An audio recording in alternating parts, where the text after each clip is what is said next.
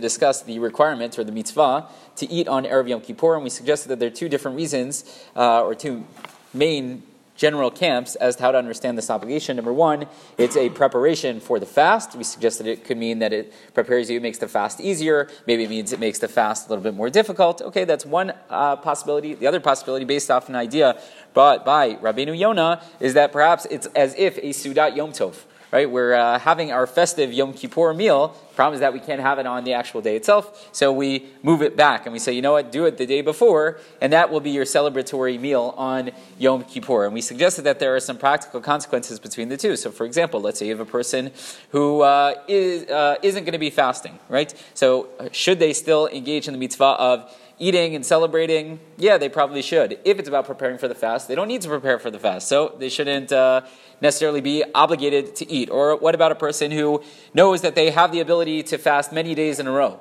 So they don't need the preparation, so to speak. So maybe we would tell them, okay, you don't have the mitzvah to eat on Erev Yom Kippur, but if it's about having our Yom Tov meal and just moving it up a day, so then maybe we would encourage them to go ahead and to eat as well. Another interesting question that comes up in halakha is, when does the mitzvah start? Does it start already at nighttime? Because officially, Erev Yom Kippur started last night. Or does the mitzvah only kick in during the daytime? So again, some want to suggest there are different opinions on the matter.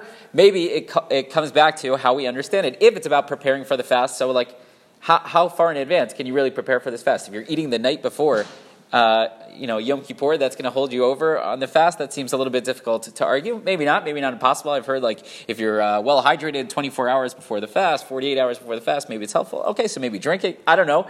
But if it's about having your festive meal, so that's not so crazy, because we know that on a typical Yontif, so we have a festive meal at night, we have a festive meal during the day, so it wouldn't be so crazy. One other possibility, and then I'll let you guys go and do all your things because it's a busy day. What should I eat? What should I eat? So is there mitzvah to just eat whatever I can find lying around all day, and every second that I'm eating, right? They say about the briskers that they always have like a lollipop in their mouth or a sucking candy, so they could constantly be engaged in the mitzvah of eating. Is that what it's all about? Or is it like sitting down and actually having a full meal? So again, it depends. If it's about preparing for the fast, so eat whatever, drink whatever. It doesn't make a difference. It doesn't have to be formal. You don't have to sit down. Just go and you have fulfilled the mitzvah. But if it's like having our Sudat Yom Tov, it's like having our festive meal, so then maybe we would tell you not only should you eat, but you should eat bread, right? You should have lechem. In fact, there is a minhag to have even lechem mishnah, to have 2 loaves of bread at our final meal, the Sudah Mafseket, right? So again, 2 different possibilities, which come down to the 2 different ways to understand this mitzvah.